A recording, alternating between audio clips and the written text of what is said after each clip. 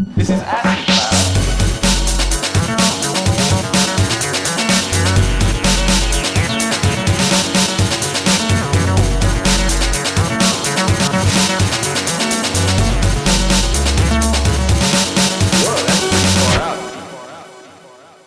Welcome to ACFM, the home of the weird left.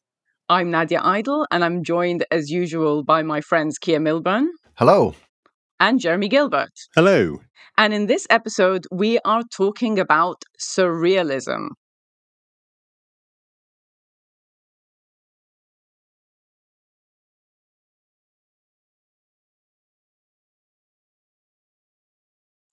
So, guys, why are we talking about surrealism now? Why do we care about this topic? Well, there's a very proximate reason, which is somebody on Twitter called @BloomsInUtopia prompted us to discuss surrealism, saying he just read a chapter in Robin D.G. Kelly's book, Black Freedom, is it? I think the book's called. And he says, and it just made me think that surrealism is just a classic ACFM topic. And we've had it on our list for a while. And we thought, yeah, actually, it really is time that we discussed surrealism, because it is, if you learn to look around the history of the weird left, it is inescapable, I think. Just to stress, we did already have it on the list, just before all the friends who suggested topics we haven't done yet feel slighted. Yeah, and obviously surrealism as an intellectual, aesthetic, artistic, political project in the 20th century mainly, but also arguably in the 21st, encapsulates a whole load of themes that have always been central to our interests and concerns on the show. And the surrealist movement was really an inspiration to and a provocation for a lot of the theory and philosophy that we talk about and draw on. So there are many reasons for talking about it. Yeah, I agree. I think it's a quintessential ACFM topic because of that kind of the weirdness that comes out with surrealism. And I think I'm interested in exploring both understanding more about the movement and who they were and what they were trying to achieve. And I think they raised some interesting questions. But also, frankly, I know this is a bit of a stereotype, but I am interested in the visual art because I find it really kind of piques my interest. And there's also a Dali film out, I think. So those are all good reasons. Yes, there is. I think those are all good reasons for talking about surrealism now. So if you wanted to talk about why now as well, I think the other thing to think about is that there is a definite cultural trend towards Afrosurrealism, or what's been called Afrosurrealism, particularly in shows such as Atlanta. And then I'm a Virgo, Boots Riley's TV series has just finished. I just finished watching that. He, of course, made the film Sorry to Bother You, and there's a definite Afro-surrealist aesthetic. It's also visible in or audible in music, such as Childish Gambino, etc. And so it's sort of interesting about why that's happened now. Perhaps we'll come to that later on. Yeah, I think there's maybe a couple of things also that we should mention, which is the relationship between the surrealist movement and consciousness raising, which is something we're very interested in. So, before we get into this episode, we should mention that you can go even weirder and leftier by subscribing to our newsletter, which we now send out after every new trip, no more than once a month, with lots of bonus content and updates from the ACFM crew. So to sign up, go to navara.media/ACFM newsletter. And for more music and less chat, you can follow the ever-expanding ACFM playlist on Spotify. Just search for ACFM. And to support us to keep bringing you even more from the ACFM cosmos, support our hosts, Novara Media, for as little as £1 a month by going to novara.media/support. Right, guys, let's get into it. So what do you think about when you think about surrealism? Maybe let's start there. Perhaps the other way into that question is like, how did you come to know about surrealism? You know, I didn't do an art history course or anything like that. It was basically, I think I came to surrealism via the sort of ambient situationism, which was in the sort of post-punk, anarcho-punk sort of late 1980s sort of milieu I grew up in. And then from situationism, you sort of read back into their precursors in some sort of way. And so I've always been more interested in the way that it interacts with political movements, and perhaps less as an artistic movement. and probably a little bit alienated from the surrealist aesthetic as it sort of Dali-esque aesthetic as it came to be reduced to in later years. Yeah, I remember as a teenager having a very strong sense of surrealism was like the ideal type of the avant-garde movement from art history. And one did first encounter it through paintings. But the fact that the idea that it was an art movement that had a distinctive aesthetic, but also had a theory behind it and a kind of politics, this was something I was really conscious of from like pretty young. I mean, it seemed to be quite present. I'm thinking about actually, there was a big, when the Tate of the North opened in Liverpool in the late 80s, one of the first things they did was I think they had a big exhibition on surrealism, I think. And so me and my friends, we were really taken with it. And we were also quite taken with surrealist influenced films, films by people like Buñuel, which you would get shown on BBC Two or Channel 4. And we tried to make our own surrealist films with a Cine 8 camera sometimes. So, and it was absolutely, but there was this continuity in my experience between, on the one hand, surrealism being this canonized art movement of the mid 20th century, early to mid 20th century on the one hand, and on the other hand being something that was still sort of present in the discourses of sort of weird left culture in the 80s, especially coming out of the States to some extent. I mean, there was this sort of, in that post-punk, post-situationist underground of the 80s, there was quite a strong current of people who in some cases traced their lineage as visual artists or practitioners or theorists or musicians actually back to like organized surrealism in the 60s or earlier. And I remember there was this real tension between people who were like, they were into pop art and Andy Warhol and this sort of proto-postmodernism, which was also part of the punk milieu, and people who saw that as a sort of betrayal of the historical revolutionary vocation of the artistic avant-gardes, of which surrealism was the ideal type. So it was sort of really present actually in that culture at the time.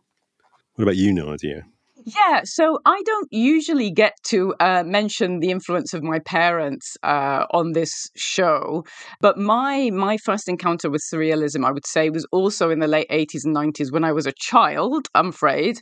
My dad was living in Newcastle upon Tyne at the time, and I used to go visit him in the summer and visit him in the winter, and he just had all of this really interesting art. Now, it was interesting to me, like coming from a working class background and then like getting quite into like modern and modernist art. And it's not like it was like an arty house or anything, but I will distinctly remember being like 8 or 9 years old in like grey Newcastle, like having this massive like basically Dali print and like a couple of other things, and like staring at these kind of melting clocks and like horses with like these long legs, and it really appealing to me, and not having seen stuff like that before or art like that before. And so for me actually that's where it started. And I realized from a young age that seeing like visual art or being exposed to the kind of art that presents to you kind of an alternative to quote unquote straight living was something that created an emotional response in me. And I'm still someone who doesn't know very much about art, but I love being dragged around exhibitions or like other events with people who do know a little bit about visual art, because I like to be provoked in that way. It kind of raises, it appeals to me and widens my eyes in a kind of way that, like a mad party where you don't know what the fuck's going to happen next does, in a sense. So I kind of had an emotional response to it, and it's therefore continued to be something that piqued my interest, especially when we started doing ACFM and kind of weird leftifying ourselves an identity, I guess. So that's kind of like my background in that, but also in Alice in Wonderland, like I know that's kind of surreal, but I think that kind of some kind of like trippy production of stories and art and that kind of alternative way of presenting the world has always kind of appealed to me as an antithesis to kind of capitalist realism and the boring dystopia that we find now in late neoliberalism. So I'd say that's the origin for me. When I was thinking about this, about surrealism before the show, I was thinking, yeah, actually, it is it's a way into quite a lot of the themes and interests and concepts that we've sort of been circling around on the show over the last however many years. The last sort of year and a bit, with this idea of enchantment or re-enchantment. We did an episode on magic, for instance. That sort of came up, and we've been trying to work out what that is and what our relationship is. And I feel like you, Nadia, as well. Doing the podcast has also made me open up a little bit to various things I might have been closed off to before. So things such as like the marvelous is like a surrealist concept, as a way to, perhaps that's a way to think, to get another angle on this idea of enchantment or re-enchantment with the world and these sorts of things.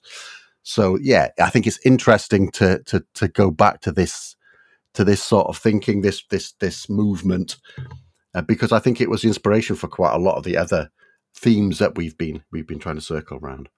Let's hear something by the great Scottish folk surrealist, or surrealist folk artist, as he's sometimes called, this sort of spoken word artist, Ivor Cutler. I'm always a bit unsure with Cutler, like what even the names of various tracks are. I think this is a very famous one.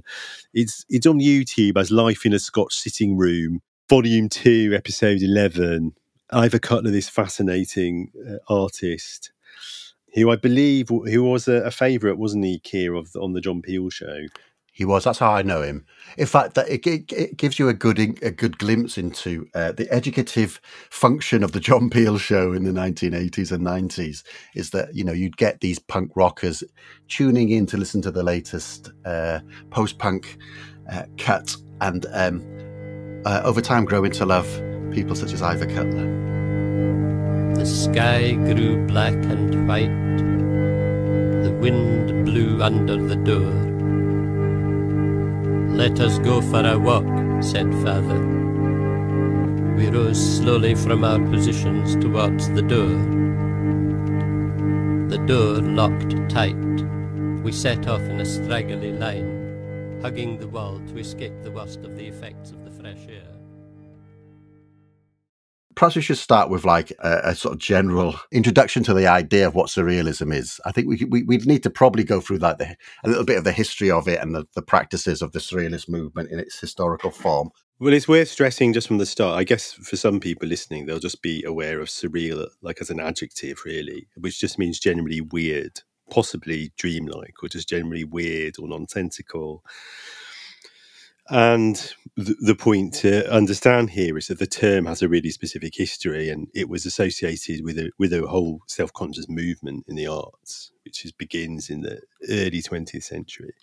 The immediate antecedent to the surrealist movement, which starts to take an explicit form in the 1920s, is the movement, the artistic movement, if we can call it that, known as Dada. I think they would call themselves an anti-art movement, wouldn't they? I mean, the context for it, for Dada, is it emerges in Zurich, or it self-consciously emerges in Zurich during the First World War. And it emerges around this sort of series of nights in a nightclub called Cabaret Voltaire, which was sort of like a cabaret. So people would gather around. It was initiated by Hugo Ball.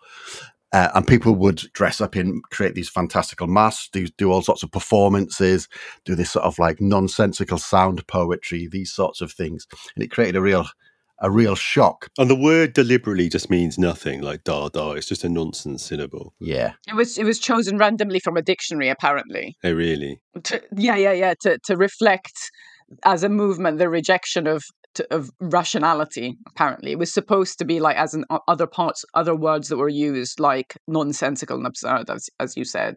I think Dadaism was like partly a response to the effects of war on people, right? And like a kind of rejection of bourgeois values. Is that right? Yeah, the conventional history and explanation is, it was happening in Switzerland, which was neutral. It was where emigres from various parts of Europe, including Lenin, who I can't remember whether Lenin did go to the Cabaret Voltaire or whether it's just speculated he might have done, or he probably didn't, but he would have had mates going down, but presumably he wouldn't have bothered. He was in Zurich at the right time. And for a certain class of sort of bohemian artists and intellectuals, the disaster of the First World War represented to some extent a repudiation of the whole project of enlightenment, the whole project of a kind of rational industrial culture which had been going since the mid 18th century or the mid 15th century, depending who you ask. Or, I'm sorry, apologies to the medievalists who want to trace it all the way back to the 12th century. We're not going to get into that now. So it's a rejection of all that stuff, and obviously, Voltaire is like one of the iconic philosophers of the early Enlightenment in France. So calling it Cabaret Voltaire is always this sort of a joke, and the whole point of Dada is you never say what it is, you never explain like exactly what Dada means. That's one of the differences. It's like ACFM then. It is a bit like ACFM, but it's I would say it's kind of interesting that Dada is sort of the provocation for all the generations of avant-gardes like Futurism, Surrealism, Cubism, all these different movements which will often have kind of very specific sets of political and aesthetic agendas that they're very happy for everybody to know about. And Dada is sometimes seen as sort of nihilistic, but I mean, obviously the most important, the most influential artist to come out of the Dada movement is Marcel Duchamp.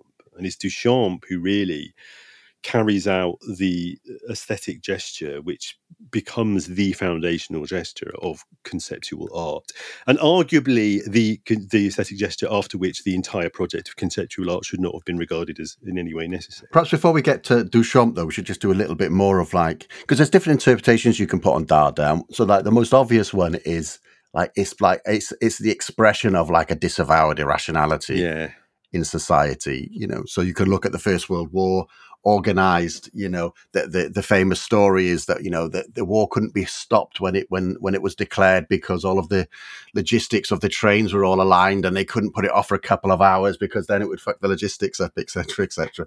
This is a rationally organized endeavor, apart from the whole thing, which is utterly irrational, a little bit like capitalism in that like it's rationally organized, but to in some ways an irrational end. The whole society is structured to increase zeros in an accounting sheet, really particularly rational. And once you step outside of that, of a particular sort of bounded rationality, you know what I mean? So you could see it as like this, that what's happening is the expression of like this, the irrationality which is disavowed in society, which is a nice explanation for why it happens in Zurich during the First World War, of course.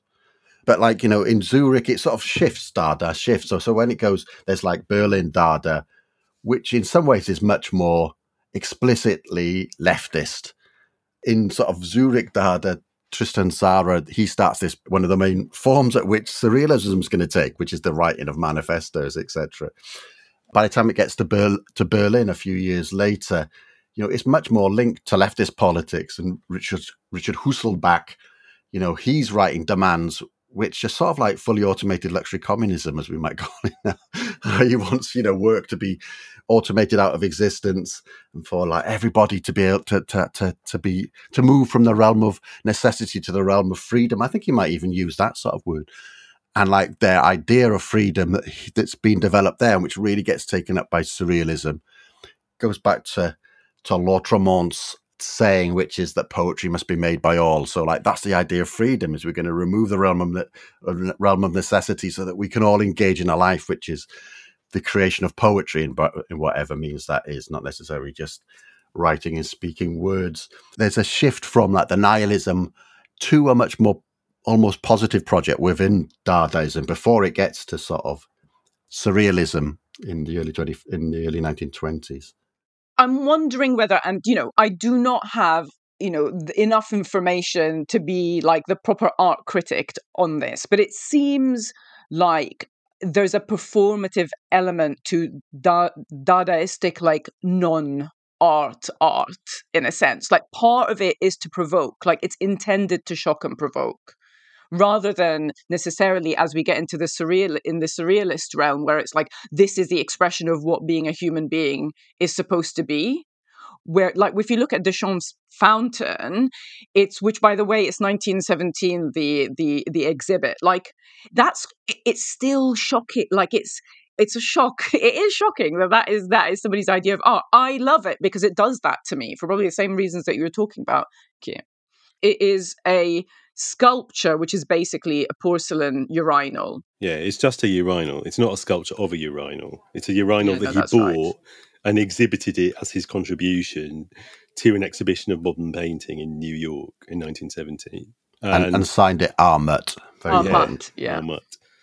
The general interpretation of the gesture is that it's drawing attention to the way in which art is really just a set of institutional conventions, that what defines something as art with a capital A in a modern society is its position in the gallery and in the gallery system, rather than any intrinsic property it may have. It's a very powerful gesture. It's a gesture which I think Duchamp himself, I always think, would have been amazed at the extent to which successive generations of artists have felt the need to keep making that same gesture, because the gallery system still exists, and if it was becoming corrupted by finance capital then, that was nothing compared to where it is now.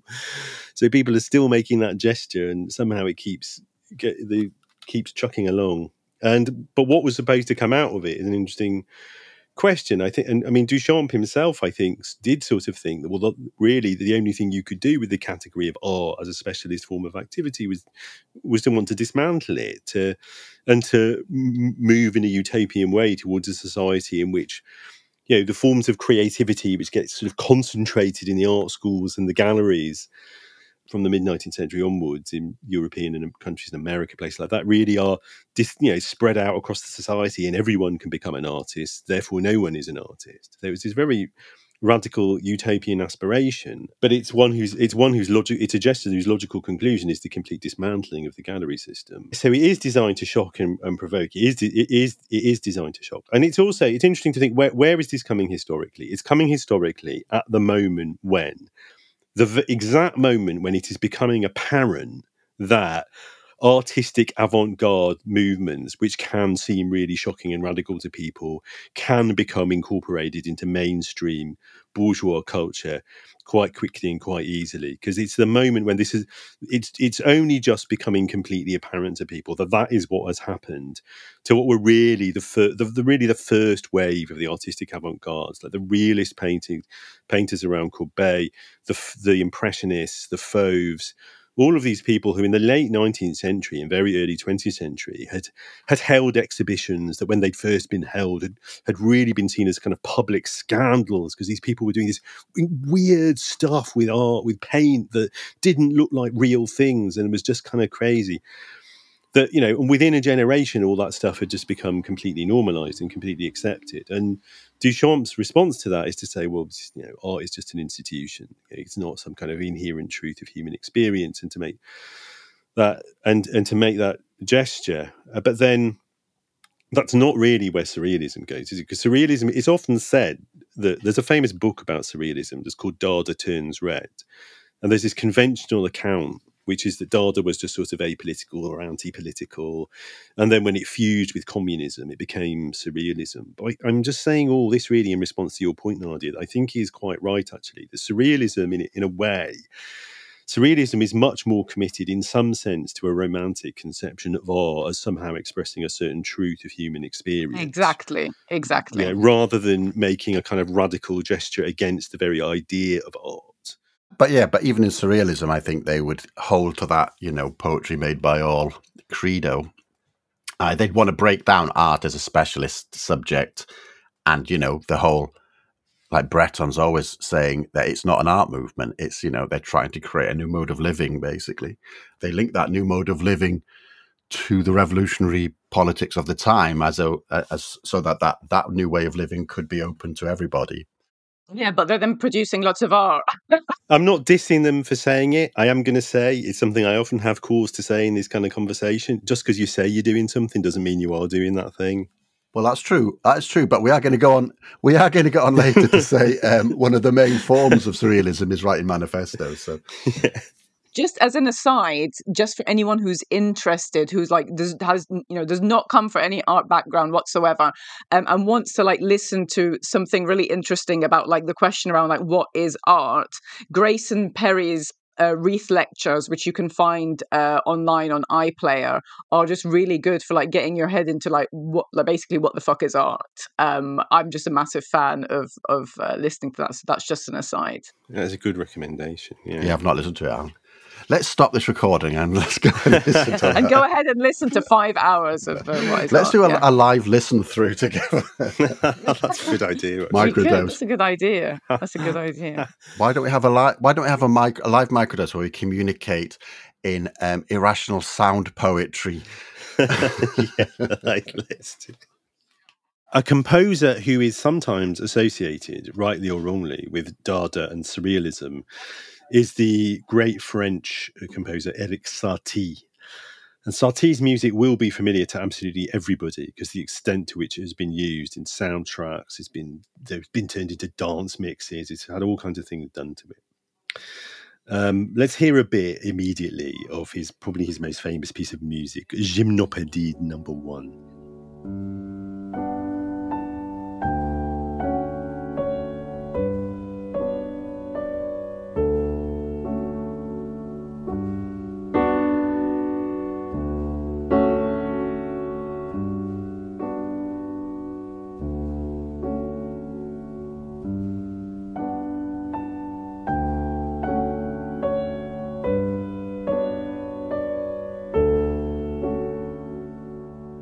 Now, Satie, what's really interesting about Satie is what he says he's trying to do with that kind of music. What he thinks he's trying to do is create what he calls furniture music. It's not exactly even ambient music that's supposed to colour the tone of a room. It's supposed to be music that you can ignore, the way you ignore furniture. It's sort of relaxing, but it's relaxing precisely because it doesn't aim to provoke an emotional response. It's a kind of anti-art music. And I think rightly, Satie's attempt at a sort of anti-music is, or a music which completely rejects the aims and intentions of 19th century romanticism, more accurately, really, is closely associated in spirit with the sort of playful inscrutability of Dada.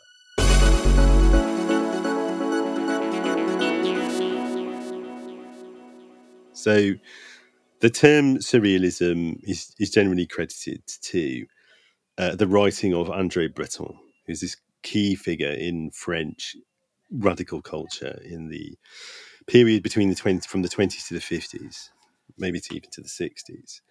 And the term surrealism in French just means literally, I think the best translation really would be super realism or over realism. So it's somehow more than realism. The term itself implies that you want to get beyond the limitations of a kind of realistic attitude to art and culture. So it's part of a broader tendency in the 20s, I would say, of radically inspired artists and art theorists. And here by art, I don't just mean visual art, I mean literature and music, etc., to want to break with the established conventions of representation that had developed over the course of the 19th into the beginning of the 20th century. What exactly the surrealists want, instead of the kind of carefully crafted naturalism of, say, the novels of Flaubert and Henry James, or the theatre of Ibsen, or even the sort of romantic impressionism of people like Monet. What they want instead of all that, well, that's the question, really. And so the founding document is often taken to be this thing, the Surrealist Manifesto, the first Surrealist Manifesto published by Breton. Is it 20? It's 24, I think. And Breton, I have to say, look, when I was like in my late teens, early 20s, I thought it was fantastic. I thought Breton was this really fascinating figure. I sort of thought I wanted to be André Breton because I like the idea of this authoritarian theorist, like telling a load of artists what to do. But the question of like, well, what do they want? What does the Surrealist Manifesto want? It's not that easy to answer because it's not an exercise in like Dadaist nonsense poetry, but it's a pretty impressionistic. It is a document, I would say, that is very much more about vibes than about putting forward a clear case for your position. I don't know. I reread it yesterday. Actually, I read it yesterday for the first time in decades. I don't know. For our era in which vibes-based politics is so prevalent, perhaps it'll make a comeback. But, yeah, I looked over it again in preparation for this show. And yeah, the bits that people pick out are the bits about he's trying to resolve two realms, basically the realm of dreams with the realm of reality. I don't know, he probably doesn't put it that way. Into like something which links it together, which is the surreality, the super reality. Well, it is the general vibe indeed. What is the vibe? The vibe is like dreams are just as true as waking reality, man. And the realm of the imagination is just as important as the realm of conscious perception and reason. And this was a serious point. I mean, this was a very serious point that weaved through what they were trying to say, like trying to unpick. A lot of the surrealists were like sitting, unpicking their dreams and like using that either to produce art or more writing. Yeah, well, this is right. Yeah, and one of the big sources for this is Sigmund Freud, and especially Freud's book, The Interpretation of Dreams. Freud, the kind of founder of psychoanalysis, who for lots and lots of people think has discovered a kind of science of consciousness, a science and of the unconscious, which tells you very profound truths about the nature of the human condition and human experience and even human society and culture.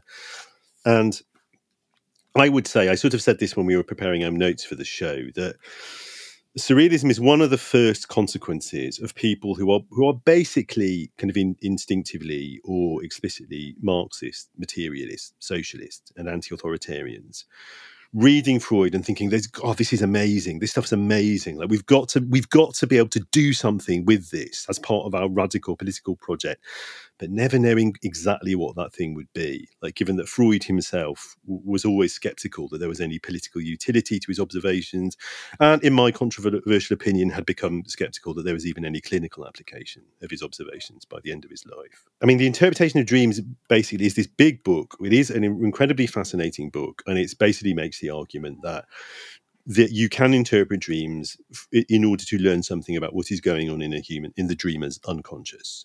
You can sort of render the unconscious conscious through the interpretation of dreams. I don't want to spend ages on it, just to say that is the sort of thing people who don't know anything about psychoanalysis think dream interpretation is, where it's like every time you dream of a bridge, it means you're going through some transition or something. Like, that's not Freud's analytical method. In fact, his analytical method is very focused on the idea that everything going on in the conscious and unconscious is about language. So if you dream of a bridge, it's probably because you're thinking of your friend Midge, because it rhymes with bridge. I mean, that would be an example. That's not a joke. I mean, that is the sort of way it works. And then, of course, the interpretation of dreams goes through several editions as Freud's own theories change and develop. And like when he first publishes the first edition, basically the idea is the psychoanalyst, he writes down the patient's account of a dream, and they go at it like it's a sort of cryptic crossword, and they figure out, what's actually going on in their unconscious. The more Freud develops, like the more the more it becomes the idea that, well, actually, every dream is the expression of a repressed wish, a desire, but then all of those desires actually relate to things from childhood, and in fact, it's all some expression of the basic trauma of becoming human. And actually, do all dreams just mean the same thing at the end of the day? And in that case, why did we start bothering in the first place? And the kind of layers of footnotes and in the different editions of the interpretation of dreams are quite sort of notorious. I mean, what you sort of end up in a place where, yes, in theory, you probably could figure out something going on in your unconscious by reading a dream, but the various factors that all shape a dream are in fact so complex. The kind of psychosocial factors and the different layers of your own experience are so complex that it's probably actually impossible to do that. So apart from in any kind of reliable ways. Well, no, I don't know if that's sort of fatal to the surrealist project, though, because one of the things to go on and think about is, like, which I think you probably were going to do, and I interrupted you, is to think about, well, what separates the surrealist from like Freudian psychoanalysis. And like, I think in the Surrealist manifesto, Breton says that, like, he wants access to the like unconscious, or to dreamlike existence and the unconscious, in order to bring it under sort of like a rational analysis. But I'm not actually sure that's what they actually went on to do. They seem to be like a lot of the practices that we might talk about a bit later were not necessarily to get something from the unconscious, access via dreams or whatever, or by other techniques, and then basically analyze them in terms of the rational world, but like to keep those, to lay them over each other or something like that. Do you know what I mean?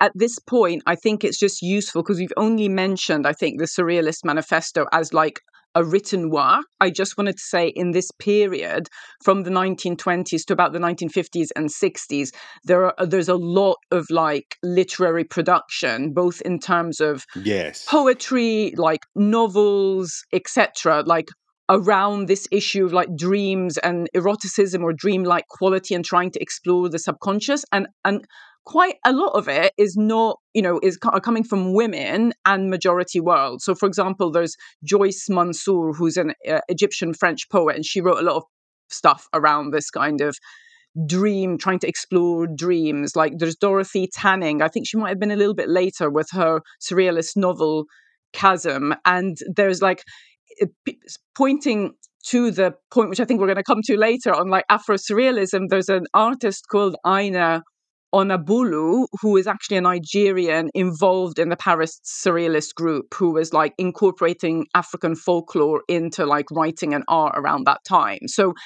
there was a lot of like both cross-cultural and like it was a kind of global movement, and there were like a lot of women's stuff that was written as well. But the Surrealist manifesto seems to be like way above in terms of people's understanding of what surrealism is, or knowledge base basically. But there was a lot of other stuff that was written. You're right. And I mean, Breton's actual like job wasn't manifesto writer. His job description was poet and novelist. And Breton and the people closest to him, they would do this kind of, basically you would try and write poetry that was just completely stream of consciousness. That just was like a psychoanalytic word association game. You would just write down words. And it was like the opposite of the incredibly carefully crafted writing of the previous generation of naturalist and realist writers. So that's interesting in terms of craft, because then my question would be, as a copywriter myself, I'd be thinking, well, is it that they're anti-edits? Because almost everything in the first draft is a bit random. So I'd be wondering, like, whether not editing that stream of consciousness and making it, more palatable for the reader or more better constructed was a kind of part of their craft or anti-craft. My understanding is the hardcore surrealists, like Breton and people close to him, were sort of anti-editing. They were after a practice which was almost, and which they themselves saw pure. Yeah, it was pure. Did they use the term purity? Maybe, I'm not sure, but they definitely were very into spontaneity. And they were very self-consciously interested in things like occult practice and esoteric practice. And it is about somehow directly accessing the unconscious and giving voice to it in the world in a way which is in some sense powerful. And that is, I'd say there's a family resemblance between that and just like James Joyce, like doing a perfect rendition of a character's internal monologue, including all the random stuff that pops up into their heads. But it's only a family resemblance because Joyce edits and edits and edits and edits and edits. And that's probably why he writes like the greatest novel in the English language. And Breton didn't really, Breton had a couple of novels that people thought that are quite good. But I mean, his novels, I think, were not like Nadia. I don't think was written in any kind of as Nadia rather. I don't think it was written in a sort of spontaneous style. And then there's a whole question then as well. Is what you're doing, if you are a surrealist artist, are you like engaged in some sort of almost ritualistic practice to release the energies of the unconscious, or are you rather trying to create like dream-like images and texts, which you might do through a very, very conscious process? Well, that's a really interesting question, because when I talk about like the craft of writing and creative writing and how I write my novel, how I've written my novel, I tend to explain it in the sense that creativity is something that all human beings have, and it comes from the inside out, and art is the imposition of structure on that creativity. Very surrealist principles, I think. Are they? I'm not sure. I'm not sure. Well, it depends which surrealist, doesn't it? I mean, well, yeah. Yeah. But like, I think we should get a little bit more specific about that, because what we've been talking about is automatic writing, and they also practice this automatic drawing. André Masson is the person who invents automatic drawing, which is a sort of similar thing. And it's almost like a meditative practice where you're trying to bypass your conscious mind, basically trying to empty your mind up and then just follow the words. Do you know what I mean? Create the first sort of phrase and then follow the next sort of phrase out of nowhere. So it's almost like meditative. That's morning pages. I mean, that's what people in a contemporary sense would call morning pages, which is you sit down and write 3 pages, ideally freehand in the morning, of whatever fucking shit's in your head. And that helps you get on with your day. And what I was trying to get at with my point about imposing structure is then what happens after that. Is that just the exercise, which I think is what Jeremy was getting at? Like, is this just an exercise for the sake of it, as part of a practice, as part of the movement, as part of going back to the questions, how we want to live our lives? Or is when we see it, like a century later, or we're looking at this stuff, has kind of an edit or like an artistic form been imposed upon that? Like, is it about the end point or is it about the process? Because I think that's interesting in trying to understand like what they were trying to get at as a movement. Yeah, that's an interesting question, actually, whether it's the end product or the process. Well, I think it just varied. As my understanding is, there was a relatively small group of the people we're talking about who were actually around, like the Situationist magazines and around Breton, who for me it was really more about the process. But then there was a much wider generation of writers and visual artists who were really interested in a more conventional idea of art as craft, but they were interested in exploring the kind of blurry boundary between the conscious and the unconscious, the dreaming world and the waking world. But they would have been doing it in a way which would be much more conventionally artistic. I mean, one other way to get into that is to talk about surrealist games. So this is one of the other practices that the surrealists undertake. The most famous game is the writing game Exquisite Corpse, which is where, it's a collective game where somebody writes perhaps the first word or phrase, and then they fold the paper over and somebody else writes the next phrase, etc. And then you create some poetry that way. And of course, there's drawing versions of that we used to do when I was a kid. Where I used to do lots of that. Yeah. I still do that. I did that with the Amicus Walking Group when we went away for Christmas once a while. That's a follow-on from automatic writing. Is you're trying to do that process, but you're trying to do it yourself. So you're not writing about what's been going on your mind to this day. You're trying to access the level below that. Do you know what I mean? Yeah, and I think there's several things to say about all that, isn't there? I mean, one is, like, on the one hand, the products of that historical moment in surrealism that have seemed to have survived the best are the very carefully crafted painted images produced by people like René Magritte.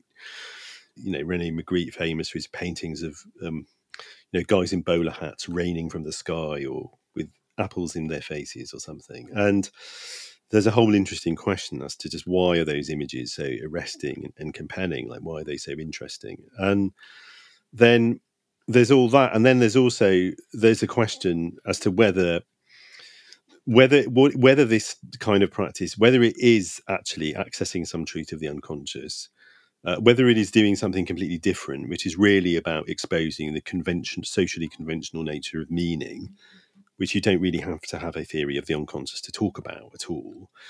And also, like, what would it be doing if it did? Like, if suppose you were actually giving voice or visual representation to some profound truth of the unconscious, well, so what? Like, what's that in aid of? Freud himself famously was very skeptical, even though the surrealists really treated him as a sort of guru figure. He famously says at one point, well, I can't remember the exact quote, but he says, the surrealists are always talking about the unconscious, but whenever I look at their work, I only see the conscious. Like, to him, it's all very contrived. It's like Magritte is not accessing the truth of dreams. He's thinking, suppose I put an apple for a bloke's head. That's some mad shit, isn't it? Which is a very conscious, deliberate thing to do. Which is therefore saying it's art, right? Because that's the thing, is that if it's imposing structure, if you're consciously putting an apple there, if you're doing it consciously, then it's about the conscious. So that would fall in line with like the argument that I'm testing. Yeah, that's true. That's true. But I think at the same time, I think the surrealists, and this is very striking in the first manifesto, in later manifestos and documents, Breton is obviously trying to get away from this, but it's very striking that a lot of what he's saying just seems like it could have been said by William Blake. It could have been said by the early Romantics. It's about some notion that inspiration and imagination are just as important components of human experience and human culture as rational thought. In the same way, William Blake is reacting against the previous generation of poets in particular, who have explicitly come to the conclusion that there is nothing new to say, and that all you can do is write incredibly well-crafted verses saying exact stuff people have said hundreds of times before anyway. Blake is like, no, I don't believe in that. I want to imagine a completely different kind of world, a different cosmos, and he comes up with all this wild personal mythology and I shouldn't go on about that too long, because we already decided preparing this show that we need to do a whole show one day about like the weird 19th century. But anyway, the point is, like, it's not that new. I mean, it's not really a new idea. I mean, it runs through a whole strand of 19th century radical art, including the symbolists and the decadents and the aestheticists. This idea that imagination and inspiration are crucial features of art, and I think with reference to what you're saying, actually, Nadia, I would say there's a sort of dialect. You can say there's a sort of dialectic in theories of creative practice, which really going back to the early 18th century. There's this dialectic between people saying it's all about the craft, it's all about discipline, it's all about the endless redraft and the perfect sentence. And then people say, no, it's not about that. It's about your dreams, it's about the imagination, it's about the completely new and unsayable feelings. And there is this sort of dialectic. You could say there's this dialectic, there's this back and forth with successive cohorts and generations stressing one side or the other of that dialectic. And from that point of view, surrealism would actually just be like the latest, or maybe the last, probably not even the last, like, you're part of that process at the time when it's happening. But there is this element, which again wouldn't have been alien to Blake actually, but there is this element that there's this sort of implication that somehow by freeing the imagination, by releasing the imagination, you are somehow breaking free of the strictures of normative bourgeois consciousness. That is what you are trying to do. Of course, I mean, again, there's a kind of blurriness between the surrealist proper idea that, well, yeah, by exploring the world of dreams and releasing dreams into the waking world, you're breaking down bourgeois consciousness. And for example, Bertolt Brecht's idea that, actually, look, if you want to break down bourgeois consciousness, what you have to do is something more directly related to what Duchamp is doing, actually. What you have to do is just make the audience very, very aware of the extent to which theatre and literature and art is just a set of social conventions, and any set of social conventions can be changed or be exposed for what it is.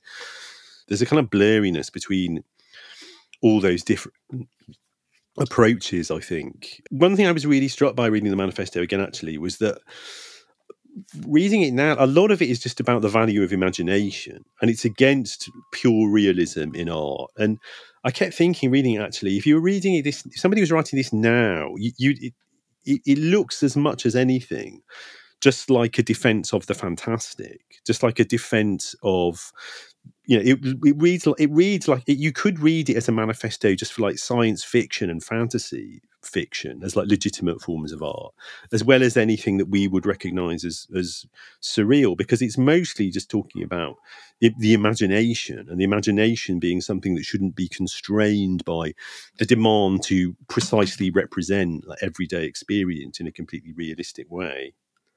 Yeah, totally. But I think there's something that is really profound about bringing that imagination out into like physical objects and into visual. Yeah. Not just about the writing. Like, in my continuation of comparing certain concepts that we talk about to drugs, I think last time I did festivals were like psilocybin. I think like surrealist production is a bit like MDMA. Like this conversation is, I'm overwhelmed by a sense of both alertness and like calm well-being just by looking at some of this artistic production online. Like if you look at Meret Oppenheim's 1936 fur breakfast, like the fact of having, it's called le déjeuner en fourrure. It's all it is a cup and saucer and a spoon, like that's made of fur. Yeah. And it's so weird, but so simple that it just creates this sense of alertness in me. And that's the effect that I think this surrealist production has. So I think there's something there about, like, obviously the writings are important. There was the manifesto, there's all of this. There's like, as to your point, Jeremy, you can say that you are something or you're doing something. That does not necessarily mean that you are. But at the end of the day, there's this production of like these products of these art and these pieces, which is not just about, I think, the symbolism like Duchamp. Like, I just think the reaction to the urinal that I have is mostly like, that's hilarious and funny and a bit punk. Like, that's how I feel about it. But when I see something like, the furry teacup, like, it's very Alice in Wonderland to me. Like, it makes me feel both excited and calm at the same time. Yeah, I mean, so that's one way we can. That's a great image, that Nadia. I just Googled it, and it's very unsettling, isn't it? I find it really unsettling. For some reason. Unsettling, but I love that. I love that kind of. Yeah, it is unsettling. I like it. I want to stroke it, but it's unsettling. I'm feeling about it however you two are telling me to feel about it, I have to say. It's like when I looked at it as well, and when Nadia was talking about it, I thought, yeah, that's really nice. And then Keir said it was unsettling, and I started finding it unsettling.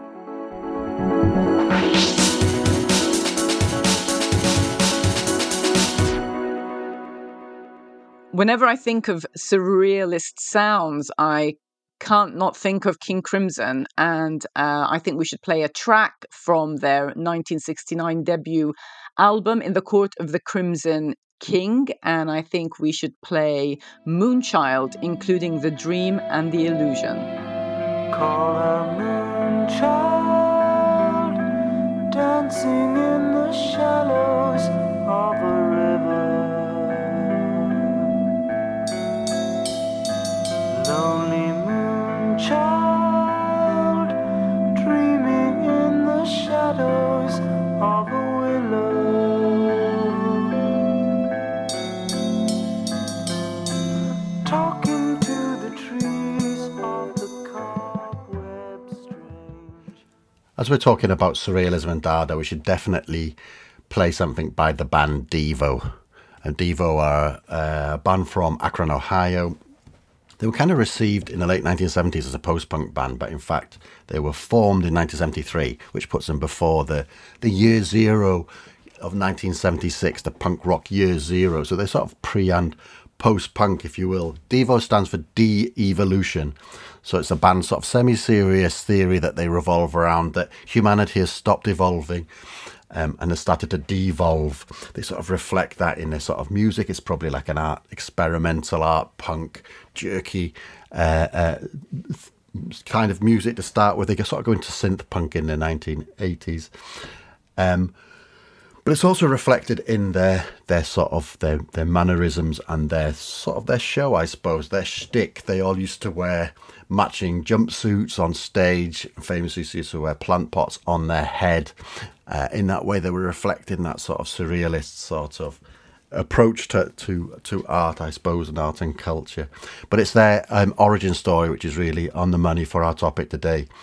It's a story that's recounted in various places, but one of the places it's recounted is Simon Reynolds' book about post-punk, Rip It Up and Start Again. It contains excerpts from an interview with Gerald V. Casale, who, along with Mark Mothersbaugh, are the sort of creative core, the conceptual core of the band. So Casale and Mothersbaugh both studied at Kent State University, and in fact they were among the anti-war students protesting at the university on the 4th of May 1970, which is a time and a date and a place of a very, very famous massacre. What happens is there's a demonstration on the university, the National Guard come in, they open fire, 4 students are shot dead. One student is just coming out of a lecture theatre. It wasn't even on the protest, gets shot dead. This comes after a massacre that happened at, I think it's Jackson University, like a black university. Just a couple of weeks before, there's a massacre where once again the National Guard just opened fire, and they opened fire on a student accommodation building, I think, kill a load of students. The Kent State massacre is a really very famous massacre, and Casale and Mothersbaugh actually know 2 of the students who were shot dead, Alison Krauss and Jeffrey Miller. There's a very famous and harrowing picture of a female student stood over Alison Krauss's body screaming. You could look that up if you so desire. And so that experience of having their friends shot dead, of being involved in this horrific massacre, which they couldn't really understand, it affected Kasela Mothersbaugh as sort of like a turning point. Where they sort of, at that point, they thought, well, we're naive just protesting these things there when they can just shoot us dead. It's like Cassell says, it's like a crossroads. After Kent State, it seemed like you could either join a guerrilla group like the Weather Underground, actually try assassinating some of these evil people the way they'd murdered anybody in the 60s who tried to make a difference, or you could just make some kind of whacked out creative Dada art response, which is what Devo did. We should play the song Jocko Homo from the album Question: Are we not men? Answer: we are Devo.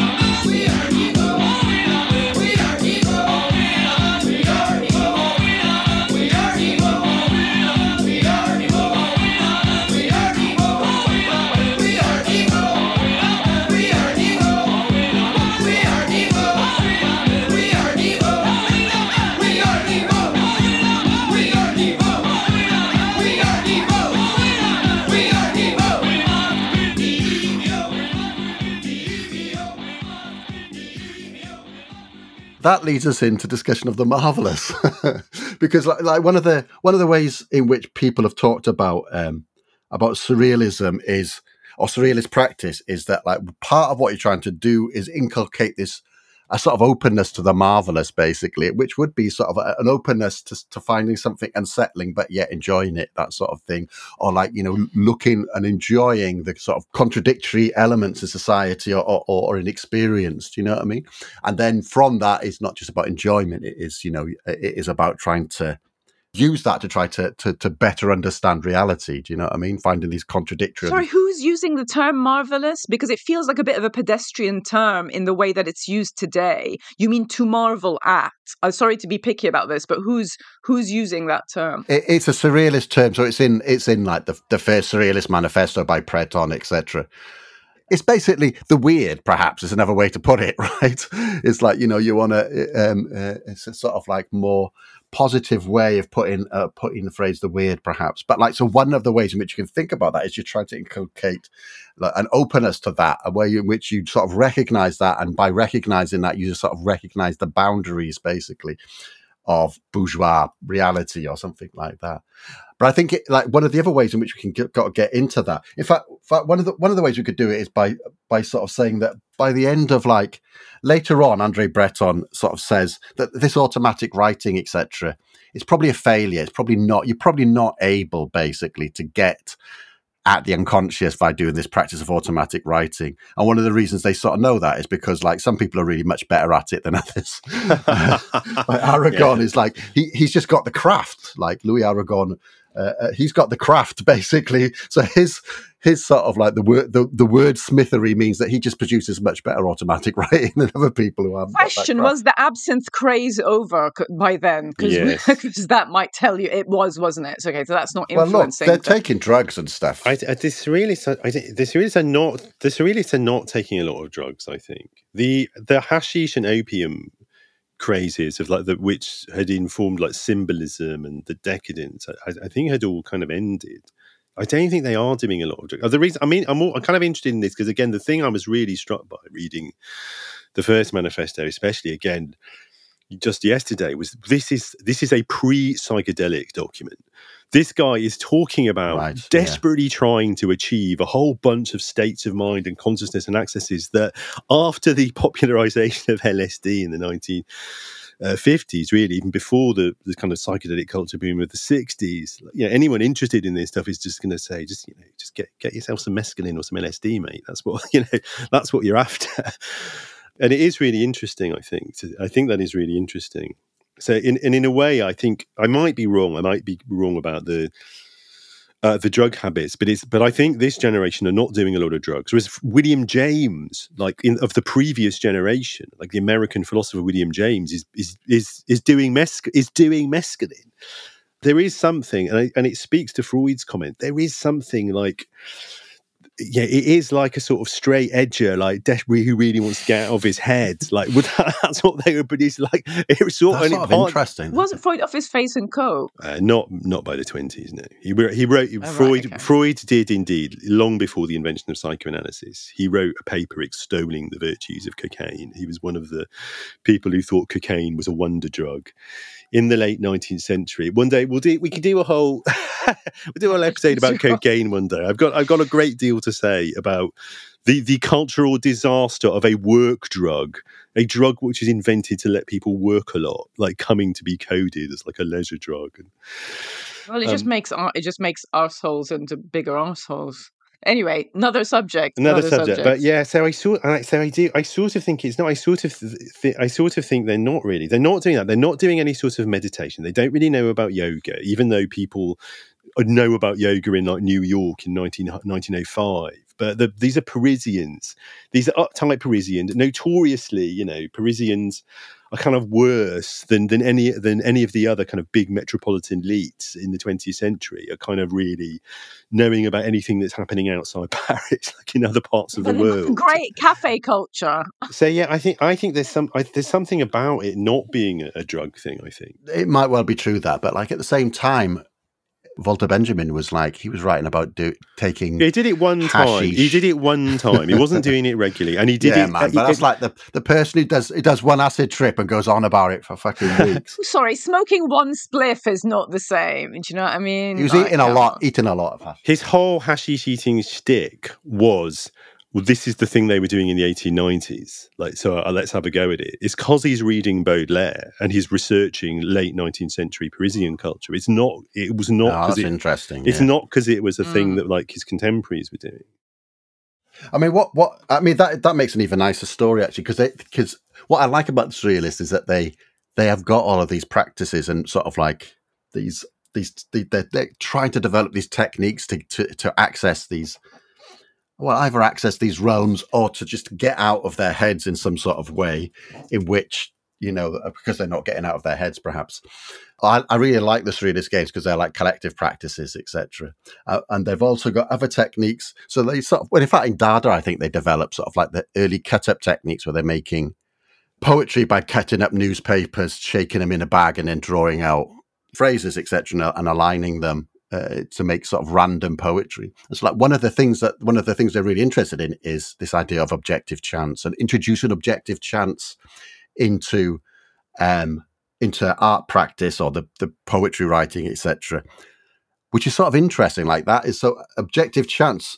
Like people talk about it. Like Hans Arp is one of the people who is trying to introduce objective chance into art, and they also they get into like doing rubbings of the floor, etc., and incorporating them into trying to get chance into their practice as a way to attack the idea of individual genius.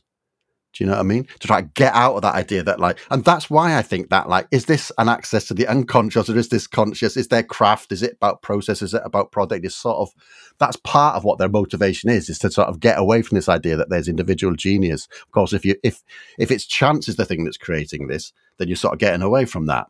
Of course, you get into things about, but you're curating the best of your chance encounters, etc. Yeah, I think that's absolutely right. And I think probably the conventional reading of the Surrealists now, like from our vantage point today, would be that, well, they raise a whole load of questions about how you liberate artistic, creative, imaginative or imaginal practice from the strictures of bourgeois individualism, of liberal culture, of conservative hierarchy, etc. How you deal with the fact that we know that we have the unconscious experience is a huge part of human experience. How do we know that that meaning is socially constructed, that the cultural conventions are just conventions and are changeable. Like, what do you do with all this stuff, and what do you do with it? And to a large extent, the only tools they've got in order to try to address all those questions are a kind of half understood reading of Freud, a kind of very vague commitment to certain kinds of Marxism, and a load of baggage from 19th century Romanticism. That's kind of the only tools they've got available to them. But they kick off, to some extent, a set of a process of questioning which will just carry on to the present day and that people will be trying to use all kinds of theoretical intellectual resources and practices and techniques and innovations to try to keep addressing. And I think you can say the same thing, for example, in their attitude to gender. So you read Breton writing about woman, the status of woman, like for surrealism. And on the one hand, it's like really cringe-inducing. It's this sort of, woman is. I mean, it is a bit like it is a bit like, just a bit like, oh, well, woman is the muse for the artist. It's even kind of there was a lot of that. There was a lot of that. It's even sort of evoking, things like courtly love or something. But on the other hand, it's also quite clear that it's motivated by a strong intuition that patriarchy, the dominance of women by men is one of the things you've got to try to break free from. And even though they don't know how to do it for the most part. But then presumably that's why, as you alluded to already, Nadia, like there was a lot of participation of women and women with quite self-consciously feminist agendas in the surrealist movement, broadly conceived, wasn't there? So there's like several things going on. Like there's the muse artist problem. All of these stories of like famous surrealist artists or whatever who have had like women in the background doing social reproduction and caring, like surprise, surprise, like it's happened, a million times. But also later in the surrealist movement, you then get a lot of kind of the female artists like focusing on androgyny and the rejection of the concept of like the feminine art, like quite deliberately as part of their practice, as a way of kind of resolving that problematic of the muse. It feels like would be how I would put it. Okay, so I think it's worth mentioning a few like interesting artists and writers who are like female as part of or associated with the surrealist movement in some way. So, the famous one is Frida Kahlo. There's a debate about whether she would call herself that. Apparently, she said that she was not a surrealist. But there are others who were doing writing at the time, the famous one being Leonora Carrington, and the notable work is The Hearing Trumpet, which was actually published way later in 1974. There's Dorothea Tanning. There's Unica Zurn, I think that's the right pronunciation in terms of like stuff that's coming out of, as you were talking, like the automatic text and what that production is. There's Joyce Mansour, as I noted, who is, I think French Egyptian, and she's the one who had produced loads of different poems.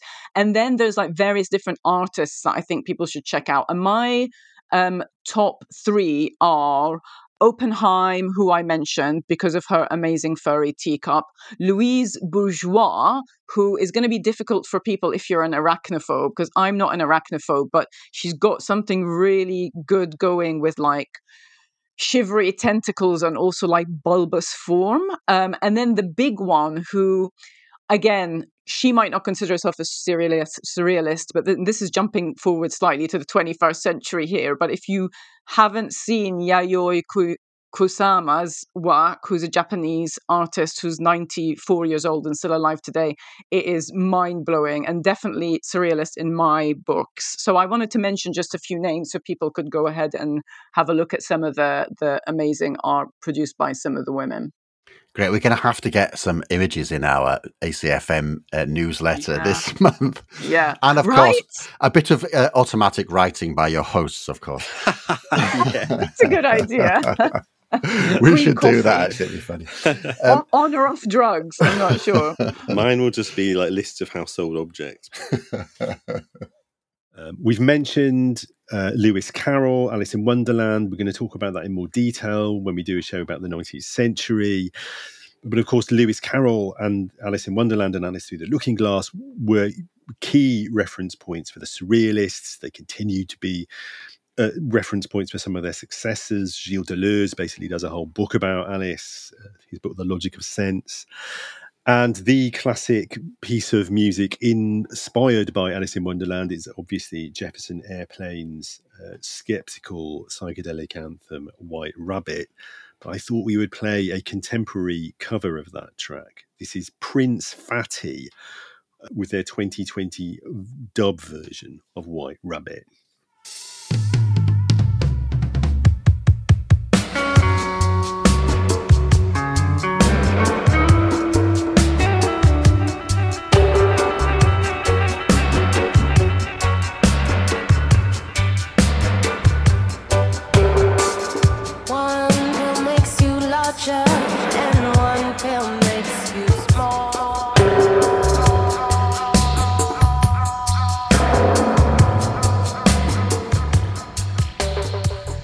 Yeah, I really like that version of White Rabbit. I played it out a few times. And thanks very much to friend of the show and dubologist extraordinaire Alan Finlayson for putting me onto that track.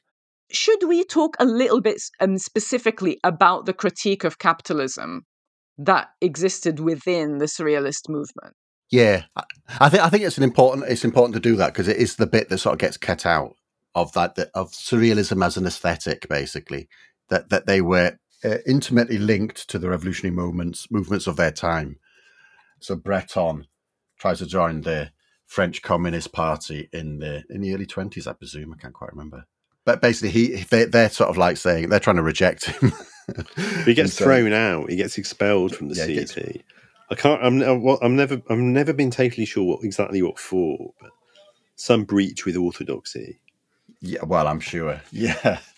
There's a debate when he's trying to join, and like this sort of the person from the French Communist Party is sort of saying, look, you need to write proletarian literature. And he's saying, we're bourgeois. We've got to write our way out or work our way out of bourgeois subjectivity, basically.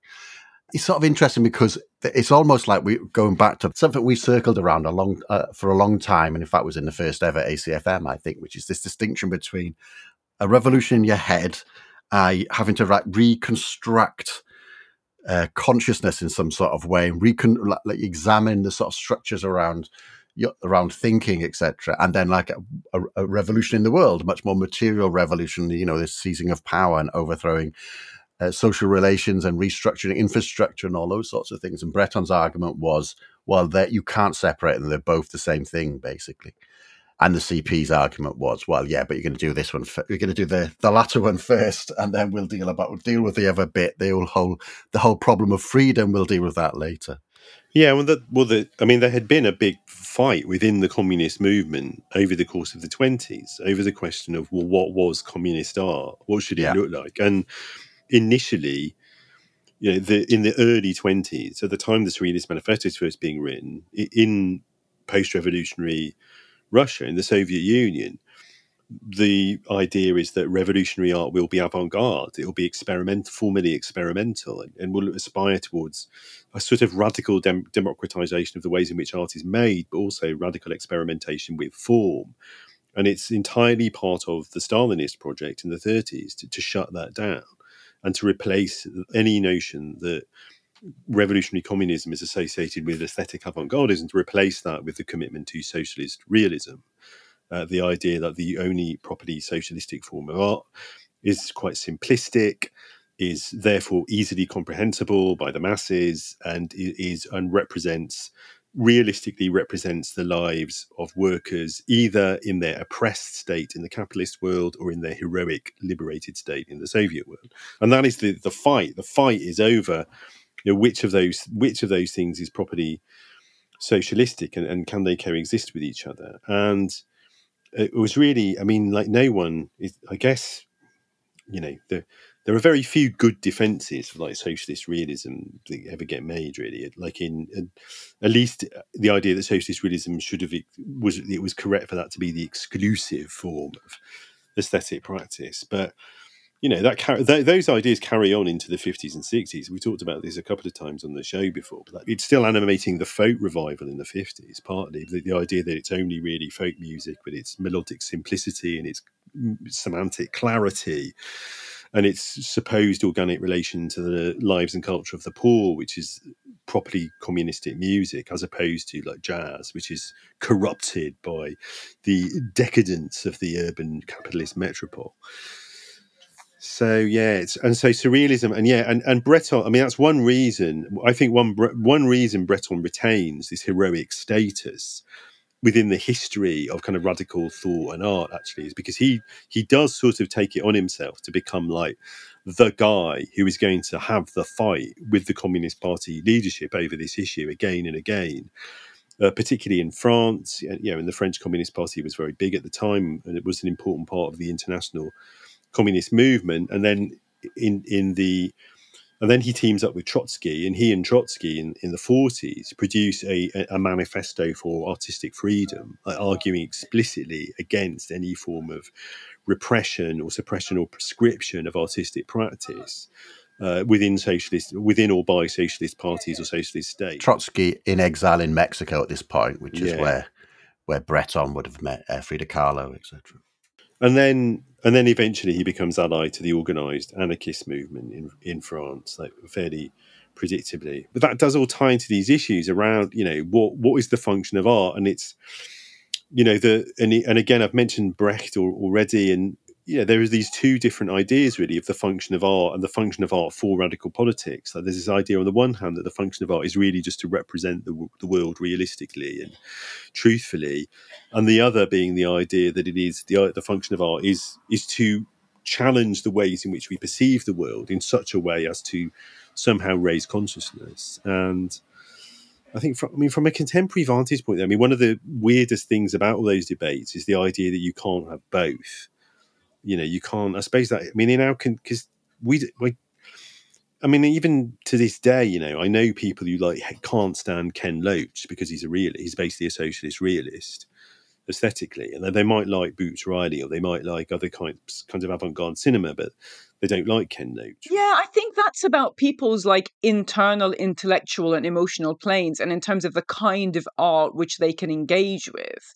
So I think the people who don't like Ken Loach, I get why they would not like Ken Loach. You know what I mean? I like Ken Loach, but it doesn't make me feel that the potential, it's not expansive. If anything, it's just depressing because it makes me see certain realities of the world. And I think there's something there about what you were saying, Jeremy, in terms of there's a problem with saying, well, the point of art is representing the world as it is, because as it is subjective, which is the whole point of what I think the surrealists are trying to get at it, because then you have to go one question before and go, well, what is real anyway, and what is the truth? That doesn't mean that we can't agree that something like Ken Loach is kind of quite aesthetically quite crude, but in a way, cycling forward to the 21st century, I would say that could be quite revolutionary as well, because that is being masked by a lot of kind of layers of, the plastic that neoliberalism and capitalist realism kind of try to buoy everything with. My favourite sort of surrealist influenced art is probably from people like John Hartfield and then Georges Grosz, etc. People who were around that Berlin Dada moment earlier on, and then in the late 20s and into the 30s, they're doing that. They're producing political propaganda posters with the influence of that sort of Dadaist surrealist sort of aesthetic, but basically much more towards the sort of realist side, if you know what I mean, basically. I think there's this tension that goes through and is in different places at different times. Do you know what I mean? The other thing to say is that, when we're talking about the explosion of artistic, and architectural practice and inventiveness in post-revolutionary Russia, it is avant-garde, but it's avant-garde as in we're inventing these things, but we're going to take them to the people, and these are going to be the new reality. Do you know what I mean? We're going to take it on a train, get all of these artists on a train and go around the country, sort of thing, rather than just. So it is a breakup of the sort of bourgeois art institutions and the reorientation of that sort of practice into a completely different world and with a different aim. Do you know what I mean? One thing that I'm trying to get my head around as we're saying all of this, I'm trying basically to imagine what were these people doing? Were they just sitting around? Was it like the existentialists or whatever? It's a small group of people who are actually sitting around, having conversations with each other, or is it, when they call it a movement, I'm just trying to get my understand, is it a growing movement? Are there people who are being recruited into this, organically or quite deliberatively? Where is the movement piece in this? I think it's a really good question. I think there's a pretty simple answer. It's magazines and exhibitions. Yeah. That's basically it. That's the practice. Which basically shows you haven't broken with the art world, have you, basically? No, but it's also, but it does recruit people. To answer the question, it does spread out. And by the 40s, there's a strong sense of there being a sort of international. They talk about the Surrealist International. They see it as a kind of international movement, and there are groups of self-conscious, active surrealists, obviously in places like New York, but also in London. In the 50s, there's a fairly active little group of people who consider themselves consider themselves surrealists, and in France it continues to be a really important element of like radical culture into the 60s, and it feeds into situationism. So I think they do recruit people, but of course the other thing that happens is that all of these aesthetic techniques, the aim of which is to kind of, is to decommodify, it's to break through the kind of, the fetishization of the art object. It's to break through our ordinary perceptions of reality. It's also to break with bourgeois morality by, one of the things that characterizes surrealism is you will see breasts and things like this in artwork in a way that you might not have done very much previously. And well, there's been so many breasts over history. History is all breasts in art. It's a different portrayal of body, I think. Yeah. It's a different. It is. I mean, they're made. They're sort of. They're made. They look. I don't know how to explain the difference with the way they look, but I mean, you're right. Obviously, female nude had been a central theme all through artistic history. But all of these techniques, like by the 50s, are getting taken up, for example, in advertising agencies. By the 50s, they've stopped being shocking. They've stopped being things that anybody thinks is really going to radically shake the foundation of somebody's consciousness, and they become just ways of getting attention. They come to be used in adverts.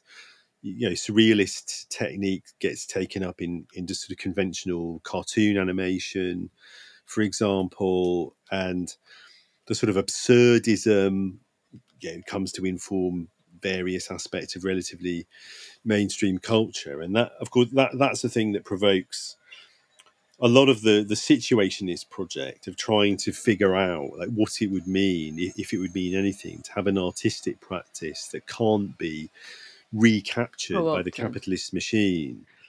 But does it stop being shocking or disturbing or attention seeking, that kind of production? Like, surely that's the reason why it's co-opted by profit making, commodity advertising, is because actually it doesn't stop attracting attention, because it's by default. Like, that is part of what surrealist art does, and it would still attract attention today. Okay, it might become mainstream, but it's not the same as, if you put somebody in front of a, I don't know, like a landscape drawing or painting. I mean, I'm trying to think with climate change, maybe it would be provocative, but I'm just trying to think around like that specific problem of like, surely it's co-opted because it's provocative. Yeah, I think. Yeah, I guess that's true. Yeah, I guess that's a good point. But it's also like shock delinked from any sort of political project is sort of like something you'd associate with the young British artists, etc. in the 1990s and sort of thing. Yeah. But it's also like gets picked up in advertising in the 50s, 60s, and 70s, etc. because it sort of works. It's effective. It makes us, like when we just looked at the furry teacup there, it affects you. You know what I mean? Because the surrealists were onto something. Do you know what I mean? I think that the problem which Jem then points to is, well, what is left of the sort of revolutionary surrealist project when the aesthetic has been emptied out, the aesthetic from the 1920s and 30s, etc., has been emptied out of meaning basically and incorporated into advertising and just into general life. Do you know what I mean? What do you do then? I think it's sort of interesting actually that because there's still a surrealist movement now. Basically, there's a surrealist group in Leeds who do a nice little magazine called Phosphor. They've just got a new issue out, and their main practice is that they play games. They do these surrealist games, etc. And what's most important to them is not to produce works of art. I've just said they produce a magazine, but it's that collective exploring of the unconscious, but also like the sort of like the conditioning of our conscious and unconscious mind by structures of power and capitalism, etc. So it's away from that production of visual art and into that sort of collective, creative, basically consciousness raising practice, if you want to put it that way. I think I'd just like to problematize this idea that things can be empty. I mean, this is a big philosophical question, but that a piece of art or a magazine or whatever can be has been or can be emptied of meaning, as if by somebody coming across it, like the meaning is necessarily attached to it. What you get is a reaction, not necessarily meaning. So just because, like, I don't need to know, like, knowing all of the background of a movement and what their intention is, like, doesn't help me or hinder me when I come across this thing as the person who is interacting with this piece or whatever. Now, sure, there might have been like progressive ideals behind it, or there might be, profit making, advertising ideals behind it. Sure, it might be trying to get me to might be associated with a certain product or whatever, but it doesn't mean that the aesthetic doesn't have an effect No, you're right, anymore. actually, Like isn't it? Because if the basically we furry just teacup if the exactly, furry exactly. teacup was the furry teacup is going to forever make, like, I know, give a certain reaction. Like, I just want to touch it and sleep inside it, and it's also making me feel a bit sick, which I'm enjoying. But regardless of whether that is on an ad for selling, oil or cars or whatever, it's going to grab my attention, was my point. Yeah, no, I agree with you. Yeah, we did demonstrate that it still has an effect, can't it? These images can still have an effect.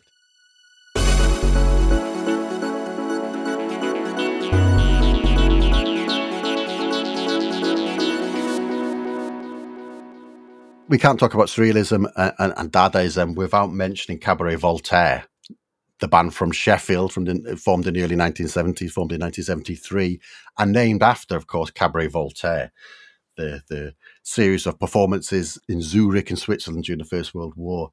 Richard Kirk is the only member I can remember the name of, and they formed very much in that sort of experimental art music sort of sphere.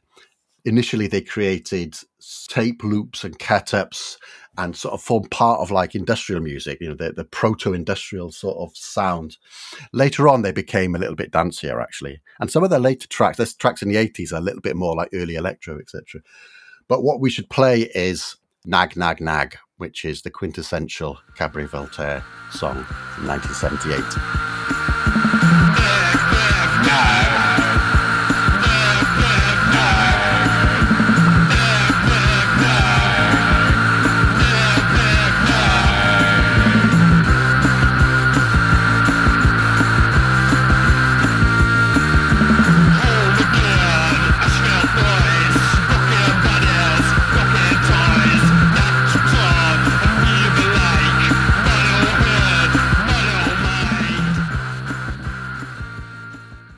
So in the second half of the 20th century, I mean, arguably the big thing that happens to organise surrealism is that a lot of it goes into the so-called Situationist International, which is something we're going to talk about in a whole other episode one day. But there are lots of interesting little localised developments in different parts of the world. Active surrealist groups. I think Keir's already mentioned there's still an active surrealist group in Leeds today, publishing their magazine Phosphor. But there's also, from cities to Chicago to Berlin, there are active surrealist groups. And Keir, you wanted to mention a group active in Poland in the 80s, didn't you? So in the 1980s, there was this surrealist protest group, probably put it that way, called the Orange Alternative, who did things such as, like, they organised surrealist happenings in the major cities in Poland. They did surrealist graffiti, etc. But they also did that classic surrealist technique of writing a manifesto. I think it was called something like this: the Surrealist Socialist Manifesto, the Socialist Surrealist Manifesto. But what they were actually getting at was that disjuncture between the gap between the official narrative, which is being produced by the regime, and that people's lived experience. So towards the latter end of the actually existing socialist countries, that gap became quite large. And so it was that idea that what they're trying to do is to manifest that gap, basically, the surreal nature of living in two realities at once. Also, contemporaries with them would have been the Czech surrealist filmmaker Jan Švankmajer, who is arguably one of the most influential animators of the period of the 80s and the first half of the 90s. And his films, Alice, his Alice in Wonderland film, which was really one of my favourite films when I was a teenager. It was really had a big effect on me, and his film Faust as well in the 90s. His film of Faust, they're considered absolute classics, like the absolute classics of stop motion animation, where you use stop motion techniques to create the illusion of just everyday objects kind of moving around. Almost with this almost kind of insect-like movements. And Schwankmajer, on a technical level, like, he's regarded as one of the great animators of cinema history. But it's really interesting that, like, when he was working in Czechoslovakia in the 80s and even working in the 90s, he would always say that he regarded himself as a surrealist, that was his aesthetic and political and philosophical point of allegiance. And in fact, there is still an active surrealist group in Prague and movement in the wider Czech Republic. So there's some just a couple of 21st century artists and developments that I think I should mention, because they might be interesting for our listeners to go and check out. So already talked about Yayoi Kusama, the contemporary Japanese artist. She's incredible. Go check her out. Whether or not you think she's a surrealist, I think it's surreally provocative. And then I really recommend Julie Curtis, especially her work, Appetizer. She's a contemporary of mine, and she fits into the realm of what's called the beautiful grotesque. I won't tell you exactly what that art piece is, but if you like the Oppenheim's furry teacup, you might enjoy that one. And also noted is a whole expansion into a space of AI and surrealism. There's a group called the Exquisite Workers, fantastic name. I don't know much about them, but they led a big exhibition in New York this year on AI and surrealism. So check them out as well. So maybe let's come back to where we started almost this whole show, talking about contemporary Afro-surrealism. Keir, you're a big fan of that show Atlanta, which I'm embarrassed to say, despite my friend Tim Bewes having repeatedly told me to watch it. I haven't had time to watch it because I basically do not have time to watch non-kid-friendly TV. It is very kid-friendly. Depends on where your kids are at.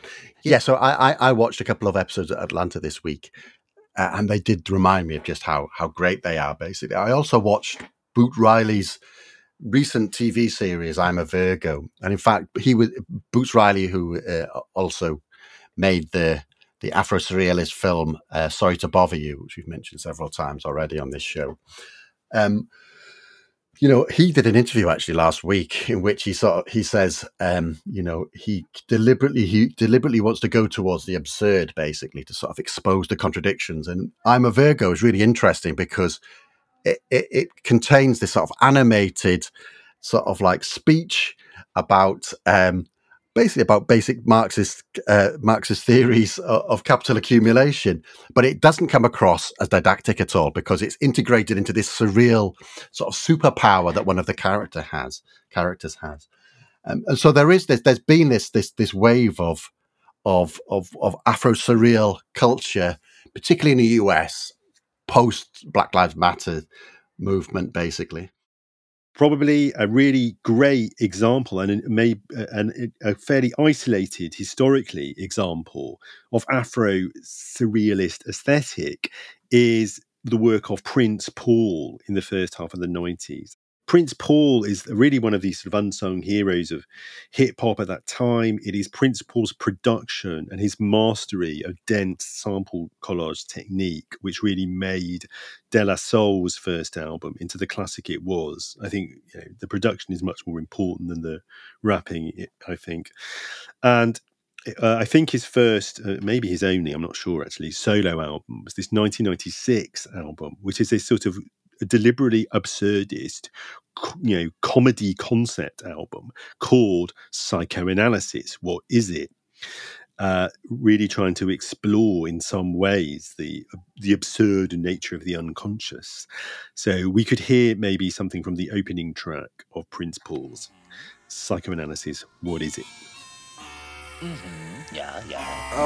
I listened to 3 Feet High and 3 Feet, the Daylight album. I do music. and I kind of do that out type stuff, kind of like De La do, and I like Prince Paul stuff, and I know that you know him, so could you hook me up so I can meet him and you know, be like an apprentice of Prince Paul? And he said, yeah, man, sure. So, because he said I was kind of a happening guy. It's interesting to talk about that Afro-Surrealism because we can link that back to an earlier period, in fact, right back to the 30s, right, where the Surrealist movement and André Breton, they are very closely concerned with colonial subjectivities and anti-colonial struggles, and they have contacts with people such as Aimé Césaire, who is a poet from Martinique, so basically Francophile, French-speaking sort of colonies.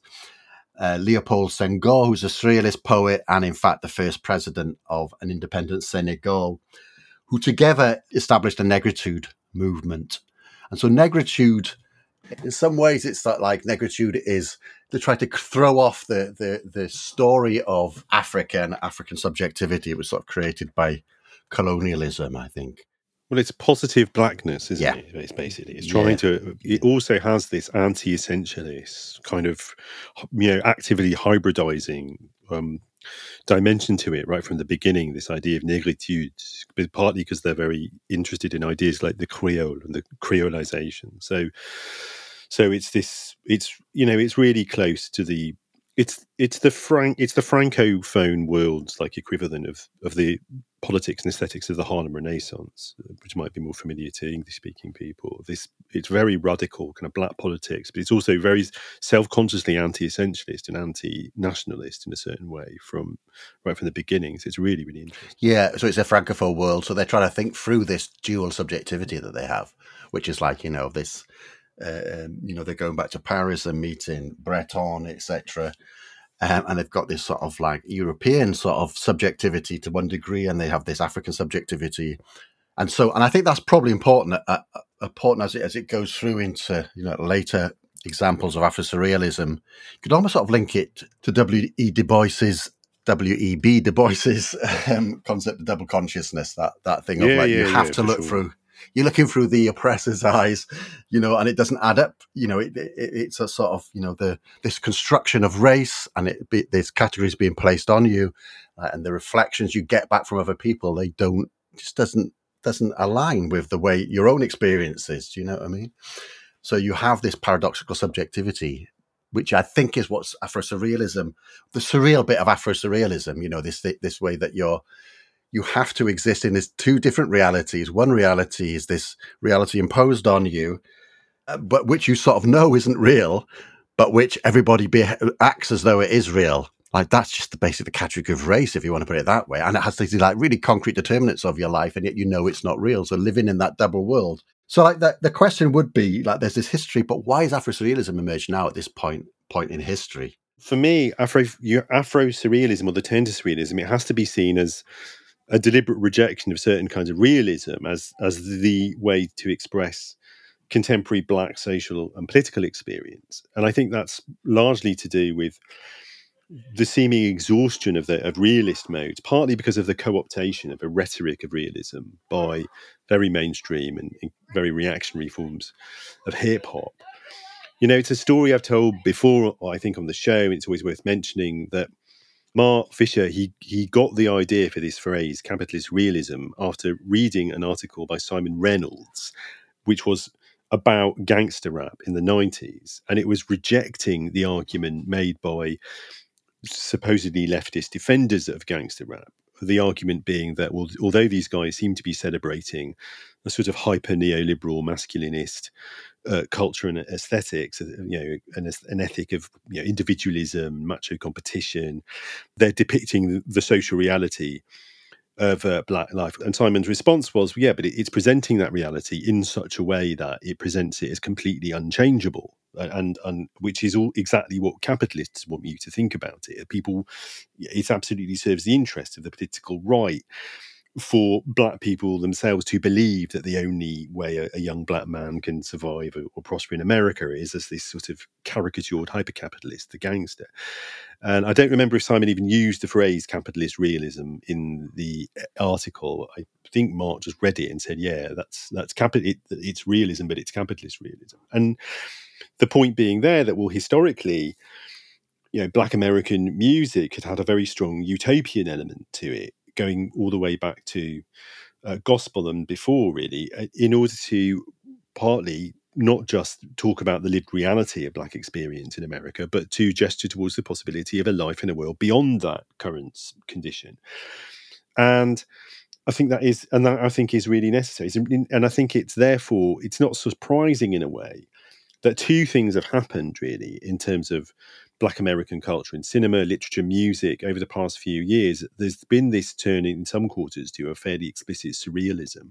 And there's also been the massive expansion of interest in Afrofuturism, which is it's always really sort of surprising to me, because I was doing lectures about Afrofuturism from the mid 90s, and for years and years it was this very obscure term that a handful of critics used, and then it became really popular. But Afrofuturism and Afrosurrealism are both about imagining a world different from the one we're in now, rather than just saying this is the world how it is, this is the only way that it can ever be. But I think it's not that the latter, I think, isn't important. And we've raised this issue on this show, in this conversation, a few times. And I think, for me, the conclusion to the question about whether you want radical art or radical cultural practice to be realist or surrealist, beyond the real or of the real, to be utopian or to be simply representative, is that you need both. We need Ken Loach and Spike Lee to tell us about how bad things are. We need what Gramsci calls the pessimism of the intellect. I mean, Gramsci was actually citing Romain Rolland. But we also need, what Rolland and then Gramsci calls the optimism of the will. And it's the surreal is partly about the expression of that optimism of the will, that the idea that things can be changed, things can be different, things can be changeable. And I think we can't do without both of the aspects of those different ways of perceiving the world. And I think surrealism obviously still has an important role to play in helping us to imagine the world differently. Which is why, dear listener, at the ACFM Festival, we're going to play a double bill of Ken Loach, The Wind That Shakes the Barley, and followed by Boots Riley, Sorry to Bother You. In fact, no, let's replace that. We're going to show the visuals of The Wind That Shakes the Barley with the soundtrack of Sorry to Bother You. This is ACFM.